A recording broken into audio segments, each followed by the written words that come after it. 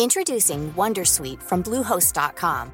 Website creation is hard, but now with Bluehost, you can answer a few simple questions about your business and get a unique WordPress website or store right away. From there, you can customize your design, colors, and content. And Bluehost automatically helps you get found in search engines like Google and Bing. From step-by-step guidance to suggested plugins, Bluehost makes WordPress wonderful for everyone. Go to bluehost.com/wondersuite. Tired of ads barging into your favorite news podcasts? Good news. Ad-free listening is available on Amazon Music for all the music plus top podcasts included with your Prime membership. Stay up to date on everything newsworthy by downloading the Amazon Music app for free or go to amazon.com/news ad free. That's amazon.com/news ad free to catch up on the latest episodes without the ads.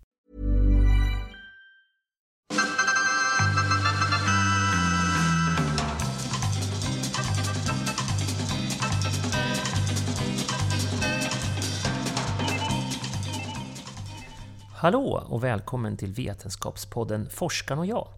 Jag heter Magnus Erlandsson och den här gången har jag träffat Dennis Hasselquist som är professor i zooekologi vid Lunds universitet. Efter att ha följt en population trastsångare vid sjön Kvismaren i Närke i mer än 35 år upptäckte Dennis och hans forskarlag en sak som de inte alls hade intresserat sig för tidigare. Som det ofta är en bra grundforskning. Plötsligt står man där med ett resultat man inte varit på jakt efter. De upptäckte nämligen att det fanns en koppling mellan längden på trastsångarens telomerer, som är själva ändsekvensen på kromosomen, och fåglarnas livslängd. Och att fåglar som visade sig hur pigga som helst under livet dog tidigare på grund av en smärre infektion de dragit på sig i unga år. Så frågan är, kan små infektioner, även då hos människan, långsamt nöta ner oss i det tysta? Och om vi får bukt med denna kromosomnedbrytning, kan man då öka människans livslängd radikalt? Trevlig lyssning!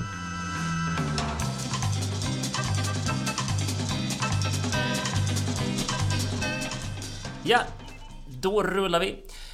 Välkomna till podden Forskaren och jag. Och speciellt välkommen Dennis Hasselquist. Tack. Du har ju många forskningsbollar i luften. Men jag tänkte då att vi till att börja med, så får vi se vart det här samtalet leder oss, ska fokusera på den här forskningen som har blivit lite omskriven och som det var det som gjorde att jag fick upp ögonen för dig, som handlar om hur infektioner, liksom smärre infektioner, eventuellt bidrar till att förkorta kromosomändarna i arvsmassan. Och det är ju det här som kallas telomerer. Eller hur? Och då hur de här infektionerna också riskerar att påverka individen längre fram i livet, och då i synnerhet livslängden. Och det är ju kanske därför, det är bara min egen teori, att det har fått så stor uppmärksamhet, för det går att koppla då till livslängd och människan och sådär. Ja. Stämmer det här som jag sa nu? Ja, det kan man säga. Jag har ju då jobbat under många år med att titta på djurs, fåglars immunförsvarsresponser och sånt. En gång i tiden ville jag studera det för att få reda på varför vissa hannar blir valda av honor mer än andra hannar.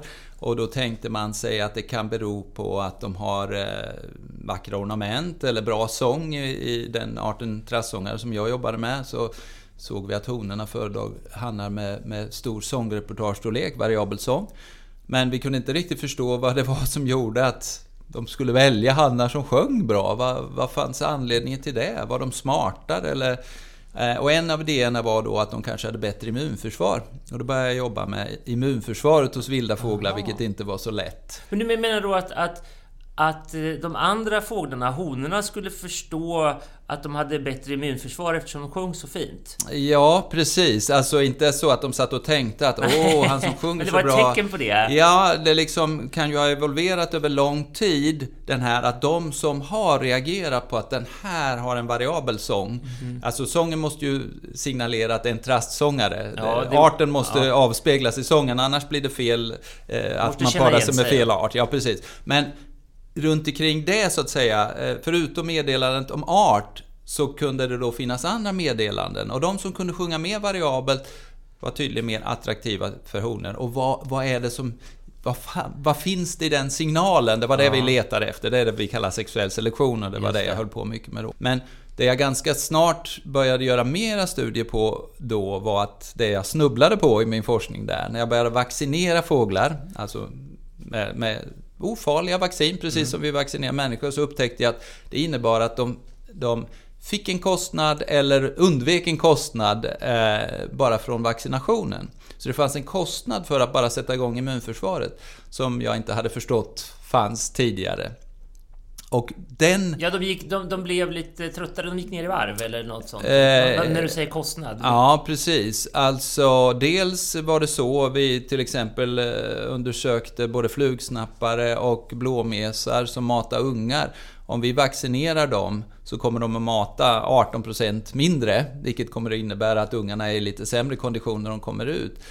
Men var inte det bara för att de var lite trötta för de hade lite sjukdom i sig? Ja, nej, det var det inte, eftersom det är 14 dagar efter vaccinationen, och då normalt skulle vi ju inte själva, om du tänker det, kommer du ihåg ens att du vaccinerade för 14 dagar sedan? Nej. Du har ont, om du tar en stelkrampsspruta då har du kanske ont kvällen efter eller möjligen till nästa dag, men inte 14 dagar efteråt.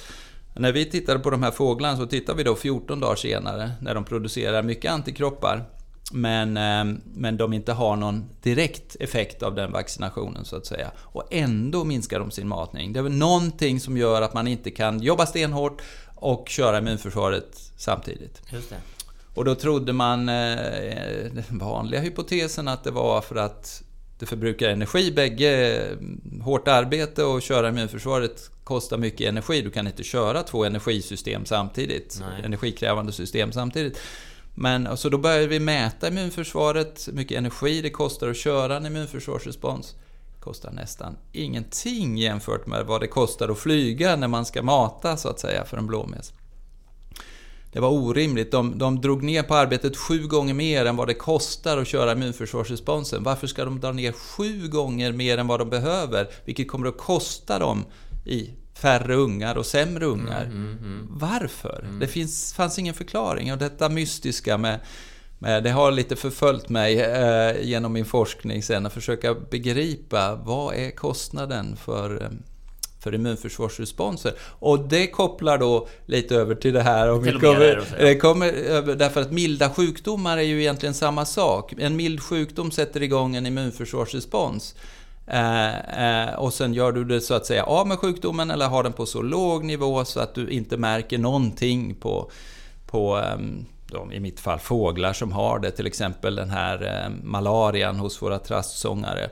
Där fågelmalaria är en väldigt mild sjukdom. När de har överlevt den första gången de blir infekterade så har de det i väldigt låg halt i kroppen, och det verkar inte påverka dem alls. De sjunger lika mycket, matar lika mycket, jobbar lika mycket, får lika många ungar det här året, överlever lika bra till nästa år och så. Vi försökte i många år ta reda på om en malariainfektion i våran trassungarpopulation som vi har studerat i 35 år i sträck uppe i Kvistmaren utanför Örebro. Om det fanns någon fitnesseffekt som vi kallar, alltså någon effekt på reproduktion och överlevnad och så. Och vi kunde aldrig hitta någon från ett år till ett annat. Men det visade sig att vi hade tittat fel. Du, jag skulle bara styra tillbaka till min inledande fråga där. För den här forskningen och trassångaren och telomerer. Du kom då fram till att på något sätt så kunde det här innebära en koppling till kromosomerna och telomerer. Jag vill bara förklara för lyssnarna här så att vi har med oss dem. Telomerer, jag tror jag vet vad det är. Det är ju ändarna på kromosomerna. Och varför är de så intressanta? Varför tror man att de har med livslängd att göra? Det har ju en väldigt spännande historia med telomererna, för att det var ju då något sånt här, en forskningsuppgift man gav till någon doktorand som fick det som sitt lilla arbete. Ingen trodde väl att man skulle upptäcka något spännande med telomererna. Det var ju kanske det tråkigaste överhuvudtaget på kromosomer och i genomet. Och Elizabeth Blackburn fick ju det som en forskningsuppgift på den mest tråkiga lilla genomskinliga maskliknande sak. Var hon en av de som fick Nobelpriset också? Det var hon som var centralpersonen i de som fick Nobelpriset. 2009 så var det 3 stycken som fick Nobelpris för upptäckten av inte upptäckten av telomerer, utan att det hade en koppling till telomererna var ju åldrandeprocessen. Ja, just det. Telomererna hade man ju upptäckt egentligen innan Elizabeth Blackburn började med den här forskningen, men man förstod inte vad det var, vilken funktion de hade. Och så började hon studera dem och under lång tid men det tog ju inte fart för det. De började förstå lite vilken funktion de hade. Men sen var det är några väldigt fascinerande saker med telomerer. För det första är det så att vid varje celldelning så förkortas de. Och det är en nödvändig process. Det kallas the end replication problem. Så det visste man om rätt så tidigt egentligen, att det blir ett sånt här problem. Därför att när cellen delas så enkelsträngat, DNA är dubbelsträngat i en vanlig cell. När den ska dela sig i 2 så enkelsträngas DNA. Och då måste man bygga en ny sträng till var och en av de här 2 enkelsträngade för att cellen ska ha fullt DNA och 2 strängar av varje kromosom. Och när cellen då gör det här arbetet och bygger ihop den här nya strängen, DNA-strängen för hela kromosomen, så fungerar det bra hela vägen ända ut till kanten. Men det här är som en spårvagn som åker längs ett räls, kan man säga. Så när spåret tar slut framför den så kan den inte komma längre ut. Nej. Så det innebär att den kommer att inte bygga de sista delarna, de sista telomererna. Eller upprepningen av telomeren, för den är upprepad många tusen gånger. Just det. Så den blir lite kortare för varje celldelning. Så spåret blir kortare och kortare ju längre vi lever. Ja, precis.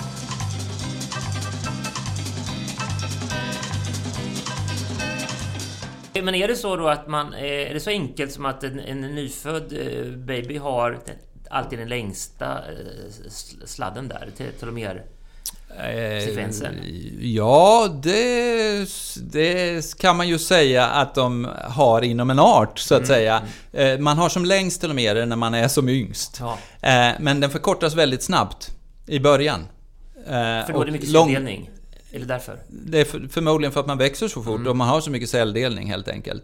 Och därför så lagar vi då vår telomer, för det finns ett sätt att laga telomeren med hjälp av enzymet telomeras. Och det var egentligen det som var varför Elizabeth Blackburn och hennes medarbetare fick Nobelpriset, var egentligen för telomeras funktion. För telomeren kände man till, även om hon hade utvecklat den kunskapen väldigt mycket också. Men telomeras, de tog reda på hur den processen fungerar när man lagar telomeren. Och det gör vi människor gör det tidigt i livet. Då är telomerasgenen igång. Och den lagar alltså telomeren, för annars så skulle vi dö i kanske 13-årsåldern, sa man då. Eller telomeren skulle bli så kort. Telomererna skulle bli så korta på vissa kromosomer att de skulle börja de slutar att fungera, och då begår cellen självdöd. Så problemet är, telomererna förkortas vid varje celldelning, och blir de för korta, då kommer cellen att begå självmord. Och begår många celler självmord, då börjar våra organ att sluta fungera. Och det är ju en del av åldrandeprocessen. Och det är så liksom man började koppla telomerer till åldrande, när man såg de här sambanden. Och så upptäckte man då att men tidigt i livet hos människor så har vi igång telomeras som håller dem lite längre, telomererna, gör att vi kan komma in, så att säga, att cellerna kan komma in och leva längre än 10 år eller någonting sådant. Och det är ju inte varje cell, utan det här är huvudsakligen stamcellerna vi pratar om, som är de centrala cellerna. De som producerar nya celler. Men är det också så då att ju äldre vi blir, desto lägre nivå av telomeras har vi i kroppen? Det ska vara helt avstängt, vad man vet hos människa, i nästan alla celler från 10-15-årsåldern. 10-15-årsåldern, ja. Då är ju en självklar följdfråga på det blir ju är det här som är liksom själva nyckelfrågan till evigt liv, att vi skulle kunna sätta in en liten spruta med telomeras varje år för att hålla igång telomererna. Finns det sådana tankar liksom att telomeraset skulle, om vi kunde fortsätta den produktionen i kroppen, att det skulle kunna hålla upp spårvagnslängden? Ja, absolut. Det görs ju redan, även om jag inte vet exakt vad det står nu. Inte via en injektion och inte som en medicin, men som en kosttillskott finns det redan att man får piller med telomeras. På försök? Eller? Alltså det är ju inte medicin, det är kosttillskott. Aha. Så det finns inte några större, hårdare regler för det. Så det kan man gå och köpa i en naturbutik? I varje fall kunde man, jag vet inte hur det är för tillfället, men man kunde i varje fall det.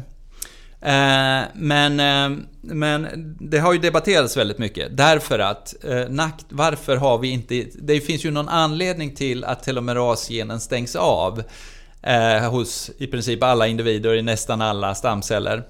Eller nästan alla organ och så i människokroppen. Och den orsaken tror man är cancer. Aha. Så det är ju den andra väldigt spännande aspekten med telomerer, är att de å ena sidan kan vara inblandade i åldrandet, men å andra sidan vet man att de är inblandade i cancer. Därför att malign cancer, allvarlig cancer, det är ju en klon, det vill säga det är en cell som delar sig ohämmat många gånger, vilket innebär att dess telomer kommer att förkortas, och hela den cancercellens telomerer kommer att förkortas mycket snabbt. Vilket innebär att den själv dör. Och det händer med de flesta cancerceller i kroppen. Men de som blir farliga, de cancerceller, det är när cancercellsklonen slumpmässigt har lyckats mutera telomerasgenen. Det är en av de viktiga mutationer som måste till. Jag har pratat med någon cancerforskare som hävdar att minst 95% av malign cancer så har telomerasgenen muterat. Därför att då får ju klonen evigt liv, kan man säga, utifrån telomerlängdens betydelse. Därför att då kan den bygga på det här hela tiden. Ofta bygger de på det så det blir längre telomerer än vad man hade innan. Så att den är verkligen igång och kör. Och då innebär det ju att den kan bli malign och den kan sprida sig eller om den sprider sig så fortsätter den så att säga att leva på de nya platserna den kommer till. Just det.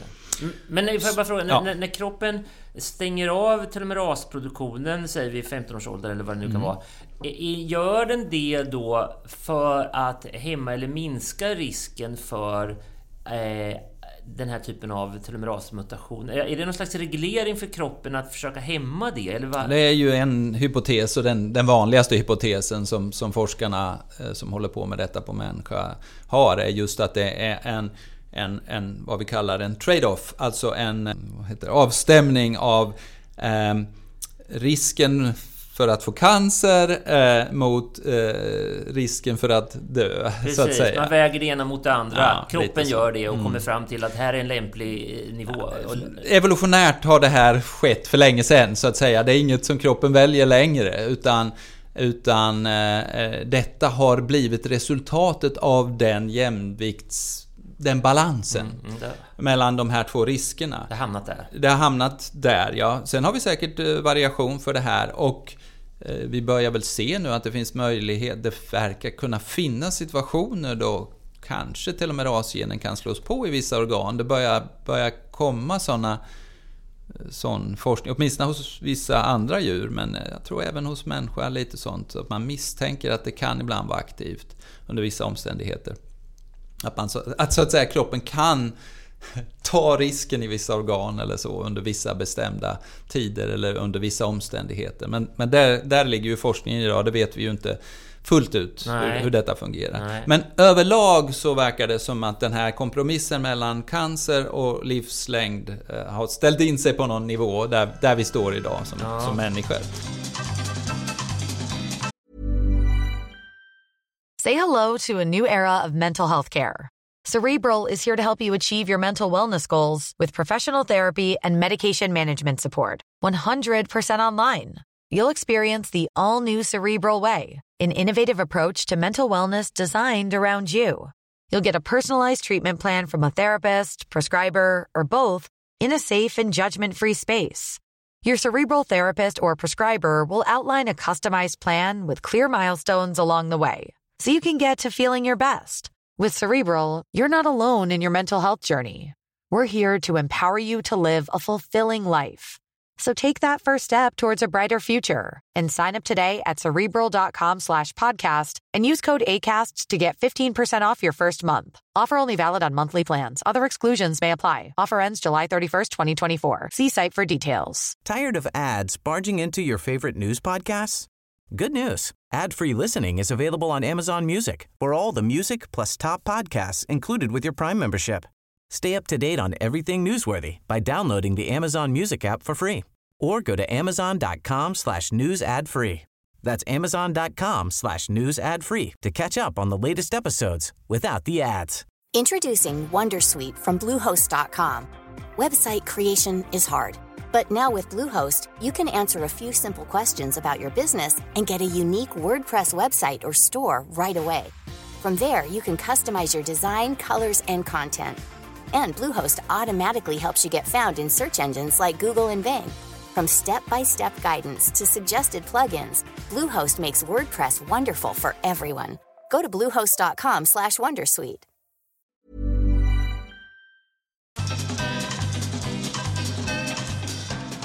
Men du, jag ska gå tillbaka till det du började med. För vi ska koppla ihop det här som du började med din forskning kring trasstångare. Och det här med telomerer som vi har lite koll på nu. Du har ju, som du var inne på, följt i mer än 35 år, om jag har fått det hela rätt, för trasstångare uppe vid sjön Kvismaren som ligger i Närke utanför Örebro. Och vad är... men första frågan är trasstångaren. Varför bestämde du dig just för att följa den? Vad är det som gör den intressant? Egentligen ingenting. Jag håller på att säga det är väl en av de mer osannolika arterna att ägna sin forskningskarriär åt. Det var helt enkelt en slump. Det var min gode kompis och min nästrumsprofessor här numera, Staffan Bench, och jag, när vi började som studenter här nere i Lund 1983, så var vi redan amatörornitologer och ringmärkare och intresserade av att göra forskning, och då bestämde vi oss för att vi skulle sätta färgringar på trasstångarna i Kvismaren, för det var en väldigt ovanlig art. Det fanns bara ett par stycken hannar där, och de är väldigt ljudliga och de var ovanliga. Och Staffan hade då fångat in en hanne 1982 som han hade ringmärkt 1978 redan. Jaha. Och det tyckte han var spännande att den kom tillbaka till samma ställe. Så sa han till mig att tycker du inte vi ska färgringmärka de få hannar som finns där i Kvisman och se vad de håller på med? Det var ju den moderna beteendeekologiforskningens nya fantastiska genombrott, kan man säga, att man satte färgringar på fåglar. Det kan låta som löjligt, men vad vi gjorde då, eller vad forskarna började göra, var att det gavs en möjlighet att följa individer. Förut hade man haft holkar och titta på talgoxar, och då fick man fånga dem varje gång man skulle se vilken individ det var, så att säga. Hur stor population är det av trasstångare som ni följer? De är någonstans mellan 15 och 25 hannar och 20 till 35 honor per år. Men som är det flyttfåglar, så de flyger ner till Afrika på vintern då? Ja, de flyttar tillbaka faktiskt redan i slutet på juli, och under augusti så flyttar de ner till Afrika igen. Och sen så kommer de tillbaka i början på maj, eller under maj månad, kan man säga. Ja, då kommer du också tillbaka. Du flyger inte med ner till Afrika med dem? Nej, det gjorde vi. Vi var faktiskt nere.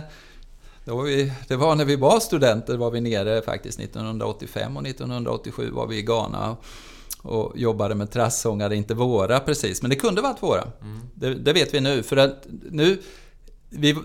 på den tiden var vi ju mycket intresserade av just flyttning. Det var ju det vi ville forska på. Sen blev det inte så, det blev häckning snarare som vi studerade hos trasstångarna.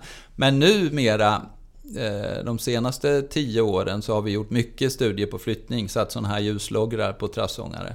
Så nu vet vi mycket väl var de håller till på vintern. Det är som de blir äldre, det är som tonårsbarn som man sätter en GPS på, för nu känner man att nu vill jag veta vad de på vintrarna. Ja, men det är fascinerande. Det som vi drömde om att göra på 1980-talet, det gör vi ju nu. så exakt den forskningen som man drömde om men aldrig trodde skulle få vara med om att göra, den gör vi nu. Ja, det gäller att vara uthållig. Fast det är hobbyprojektet. Ja. Men då om vi ska knyta ihop säcken här. Det är de här trassångarna då som ni injicerade vaccin så de drog ner på tempot, och det hade då Ja, det var faktiskt den andra fågelart vi jobbar med. För jag försökte ju med de här trassångarna, men det var så otroligt jobbigt att mäta immunförsvarsresponser på dem. Man måste fånga dem, vaccinera dem, och så exakt 14 dagar senare måste man fånga in dem igen och mäta dem, och det är väldigt tidskrävande att göra det på de här. Men de fåglarna ni injicerade på, var de inte vid kissmaren överhuvudtaget då? Eller? Nej, det har vi jobbat med blåmes och fasaner och ejdrar och alla möjliga saker. Här i Skåne eller? Överallt. Ja, Norge och Sverige. För jag uppfattade det som att det var USA. Just att ni hade en databas från lång tid tillbaka som gjorde det möjligt. Ja, just det. Saker. Ja, men det var ju det som, så för den här studien med milda sjukdomar och telomerer och åldrande på trassångarna, där var det ju det att det är ju då, där behövde vi inte immunisera någonting, utan där tittade vi på malariasjukdomen. Aha. Och malaria hos trassångarna har vi studerat under väldigt lång tid. Det började vi med väldigt tidigt. Därför att vi upptäckte att ungefär 40-50% av individerna är infekterade, och det är de oftast över hela livet. Och då tänkte vi att men det här är ju typiskt en sån sjukdom som borde ge effekter på hur det går för dem i livet, och kanske att det blir sämre häckningsframgång, eller att de måste jobba mindre eller någonting sånt. Men vi kunde inte hitta några sådana effekter. Vi letade. Skiljer sig de här infekterade individerna från de som icke infekterade? Vi kunde inte hitta några effekter alls. Och vi har publicerat flera gånger studier som visar att nej, det är ingen effekt från ett år till ett annat. Det som man kanske hade förväntat sig. Men sen då till slut så bestämde vi oss för att vi skulle jobba med det lite mer intensivt. Så då kom det en ny doktorand, Ashkar Mohammed, som jobbade med just det här på trassångarna, vårat gamla material som vi har samlat in. Så vi har ju då haft koll på varenda individ i det här området, och varenda häckning och varenda unge i princip under de här 35 års tid. Så Ashkar jobbade med de första 20 årens material eller någonting sånt som vi hade i frysar och sånt. Men han hade också svårt att hitta några direkta kostnader med malariasjukdomen. Möjligen om de hade mer malaria i kroppen så kunde han hitta vissa effekter på reproduktionsframgången. Men inte om man hade malaria eller inte, så att säga. Där gick det fortfarande inte att hitta någonting. Men sen helt plötsligt så kom Ashkar med den briljanta idén när man hade börjat titta på telomerer hos andra arter och faktiskt lite hos människa, så fanns det en del studier som tydde på att det fanns en koppling mellan sjukdom och telomerlängd. Men hur den kopplingen var hade man svårt att säga. Om det var telomerlängden som blev kortare om man var sjuk, eller om det var de med kort telomerlängd som blev sjuka, det var svårt att... Det vet man fortfarande inte hur det är. Är det nästan knäckfråga det där? Ja, det är en av knäckfrågorna, så kan man säga. Men så då tyckte Ashkar att ska vi inte mäta telomerlängd i relation till malaria hos de här trassångarna? Och tyckte Staffan var en bra idé, så han var med och designade de här DNA-primers och sånt för att göra de mätningarna som man då kan göra på ett ganska enkelt sätt numera. Och så började vi jobba med det där och börja hitta spännande resultat. Och då blev det väldigt spännande för mig, för att då kom det här med kostnad för någonting, kostnad för en immunförsvarsrespons som där patogenet i sig, alltså malarian i sig, verkar vara ofarlig, men där någonting som händer med den här sjukdomen börjar ge effekter längre fram som i man livet. Inte ser liksom, som man inte i ser direkt, som man inte ser, men man tänker att borde påverka på något sätt. Det glömde jag ju att berätta där, men det hade jag ju upptäckt redan i en studie av ejdrar som vi gjorde. Så upptäckte vi med väldigt tydliga data, måste jag säga, något som var oerhört förvånande. Om vi vaccinerade ejderhonor som ruvade ägg, så blev det ingen kostnad under den ruvningstiden. Och det kan man veta, för ejderhonor äter inte när de ruvar. De tappar bara kroppsvikt. De har ätit innan och så har de fett som de har lagrat på sig. Och sen förbrukar de det fettet när de producerar värmeenergi för att värma äggen. Och tappar de för mycket i vikt över ruvningsperioden kommer de att lämna äggen. Så att man kan se energikostnaden och kostnader för att ruva äggen, så att säga, kan man se väldigt lätt i det systemet. Då insåg jag att det finns kostnader som inte visar sig överhuvudtaget, immunförsvarskostnader som inte visar sig överhuvudtaget i det korta perspektivet inom ett par veckor, när man normalt trodde att all kostnad fanns för immunförsvarsresponserna. Men det finns någonting som verkar över lång tid. Och då börjar vi sätta upp idéer, vad kan det vara för mekanismer som ger ingen synbar kostnad nu, men kostnader längre fram i livet.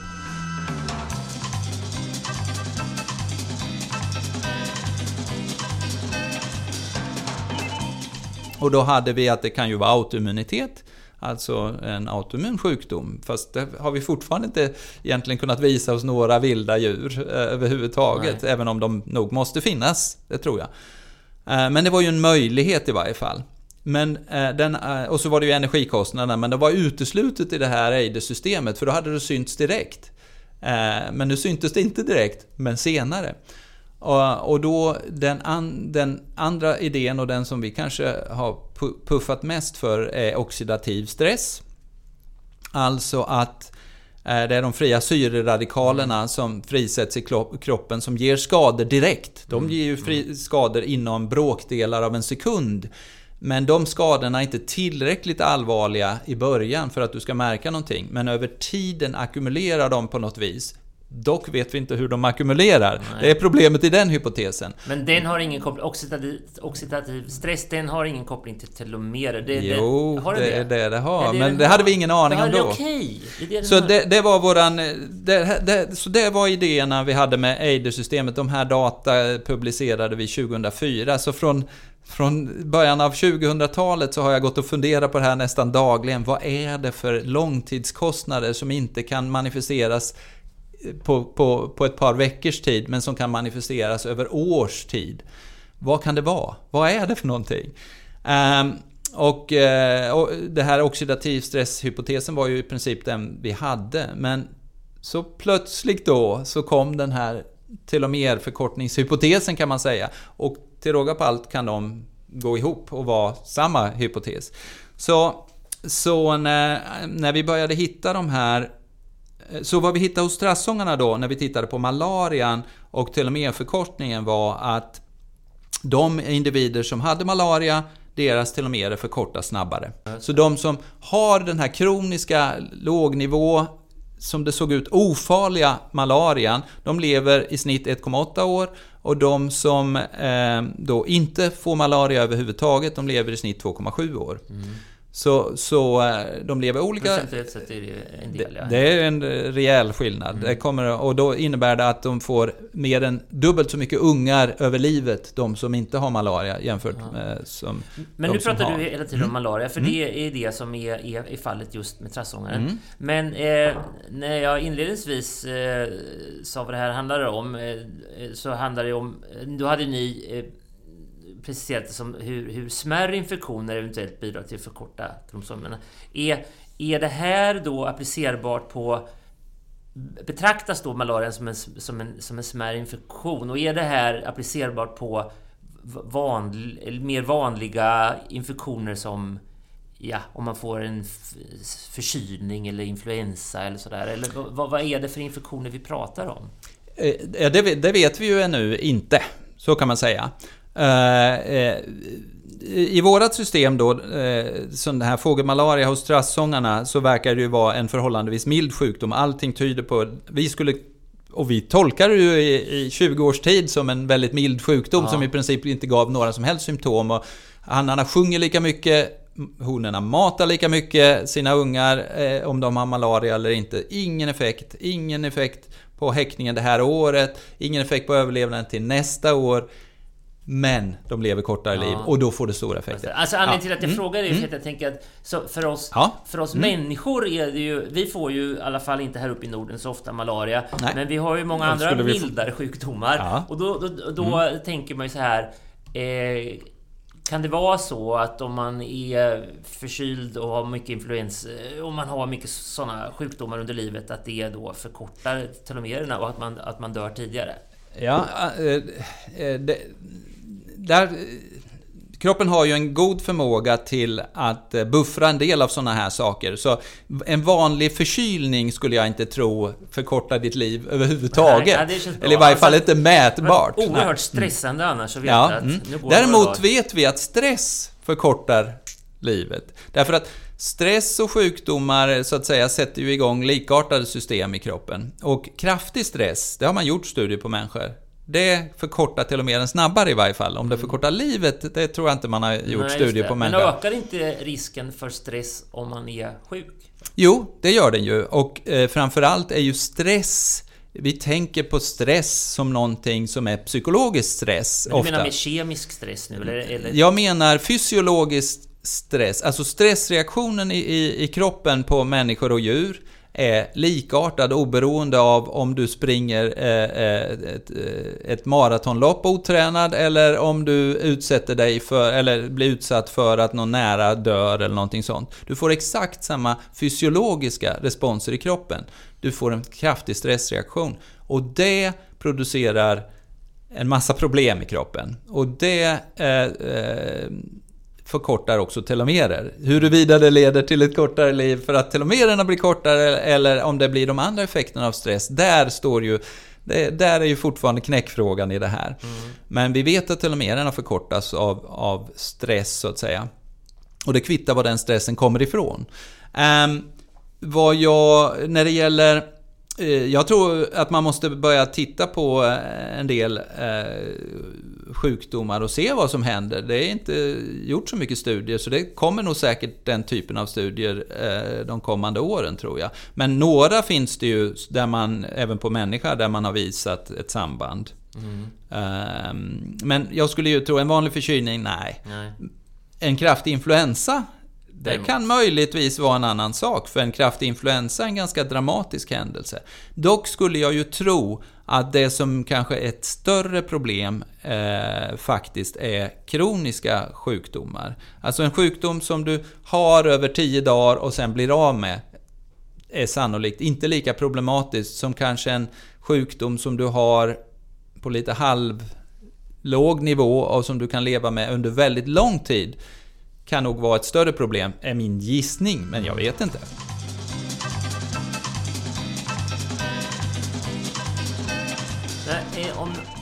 Om man går tillbaka till det här med oxidativa stressen som då kan uppkomma i samband med en influensa eller någonting. Finns det någonting man kan göra för att minska den också då, för att eventuellt minska förkortningen av telomeren? Absolut. Till exempel bara ta det lugnt, eller liksom inte stressa på ytterligare, eller så att... Ja, det uppmärksammades ju rätt. Det finns ett antal saker man kan göra såklart. Och det var ju det för att skadan ska bli så liten som möjligt.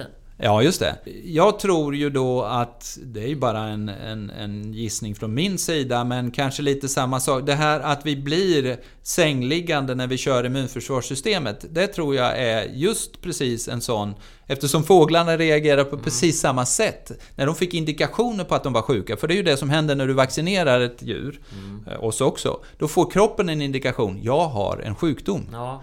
Och då finns det massa nedärvda funktioner, fysiologiska funktioner som ändras i kroppen. Och en av dem är ju att vi tar det lugnt. Ja, just det. Men jag tänker att fåglarna kanske är bättre på det än människan, för att fågeln... Jag tror att vi är ganska bra på det. Ja, bra. Vi mår så jävla dåligt så vi tar ju det lugnt om vi får en... Men jag tänker att vi människor ändå har en hjärna som drar åt ett annat håll och inte liksom lyssnar på vår kropp lika väl som en fågel gör. Nej, så är det ju. Att vi gör ju också en avvägning. Hur mycket kan jag vara sjuk? Vad är det som tvingar oss iväg att... och det ska vi kanske vara lite försiktiga med. De har ju inte ett möte 3:00 där de ska ha en dragning. Och då kanske de slipper göra den avvägningen. Ja, så kan det ju vara. Sen kan det ju vara en så mild sjukdom så att det inte ställer till så stora problem så att vi faktiskt kan göra det här. Men jag tror faktiskt att det inte bara sjukdomar utan kanske framförallt psykologisk stress borde vi nog svara lite bättre på och ta det lite lugnare. Den tror jag är värre för den händer oftare. Och där tror jag vi skulle nog... Men sen, det är ju de vanliga sakerna. Det är ju sånt som gör att man går in i väggen. Och det som motverkar det är ju att träna, att göra roliga saker, att vila, att äta bra. Det är enkla saker, vi vet om allihopa. Gör vi det så minskar oxidativ stress och potentiellt kan det ju ha effekter på hur det går längre fram i livet. Ja, såklart. Om jag bara runda av lite här. Du har ju följt just strassångare mycket, men du är intresserad av fågelärmlighet. Vad är det... Har vi något att lära av fåglarna, tycker du, vi människor? Förutom att de är bra på, kanske bättre än oss, på att ta det lugnt när man behöver det. Är det något annat som speciellt? Ja, det vet jag. Filosofisk fråga? Ja, det är en väldigt filosofisk fråga. Nej, men ja, definitivt tror jag vi har någonting att lära oss från djur med vilket tempo vi lever i. Det tror jag att vi nog skulle kunna lära oss en del av och att ibland ta det lite lugnare och kanske vara lite nöjdare med den situation vi har. Jag kan ju inte lova att de vilda djuren är alltid nöjda med den situation de har. Jag tror att de kan vara väldigt stressade ibland, såklart. Men många av dem kanske lever lite mera i samklang med vad som fungerar bra för dem, så att säga. Du, jag tänkte vi rundar av där. Det här var ett väldigt spännande samtal med dig. Och tack Dennis för att du var med i Forskarna och jag. Tack så mycket. Och hej då alla ni som lyssnat på Forskarna och jag. Jag heter Magnus Erlandsson och forskaren idag var zooekologen Dennis Hasselquist. Till sist ett ord på vägen. Evigt liv. Kan det vara något att trakta efter månne? Vad är det för vits med att hänga kvar här på jorden när ens barn skaffat barn som skaffat barn som skaffat ännu fler barn? Och man själv allt mer försvinner ut i tidens periferi. Vem vill år 2118 lyssna på en gammal gubbe som sitter och pratar om fotbolls-VM 1994 och vill ha snus under läppen? I ett reportage om 100-åringar i Småland träffade jag en 101-årig dam som fick höra talas om en annan kvinna som nyss fyllt 108 år. Hennes lågmälda reaktion var rätt och slätt: usch ja!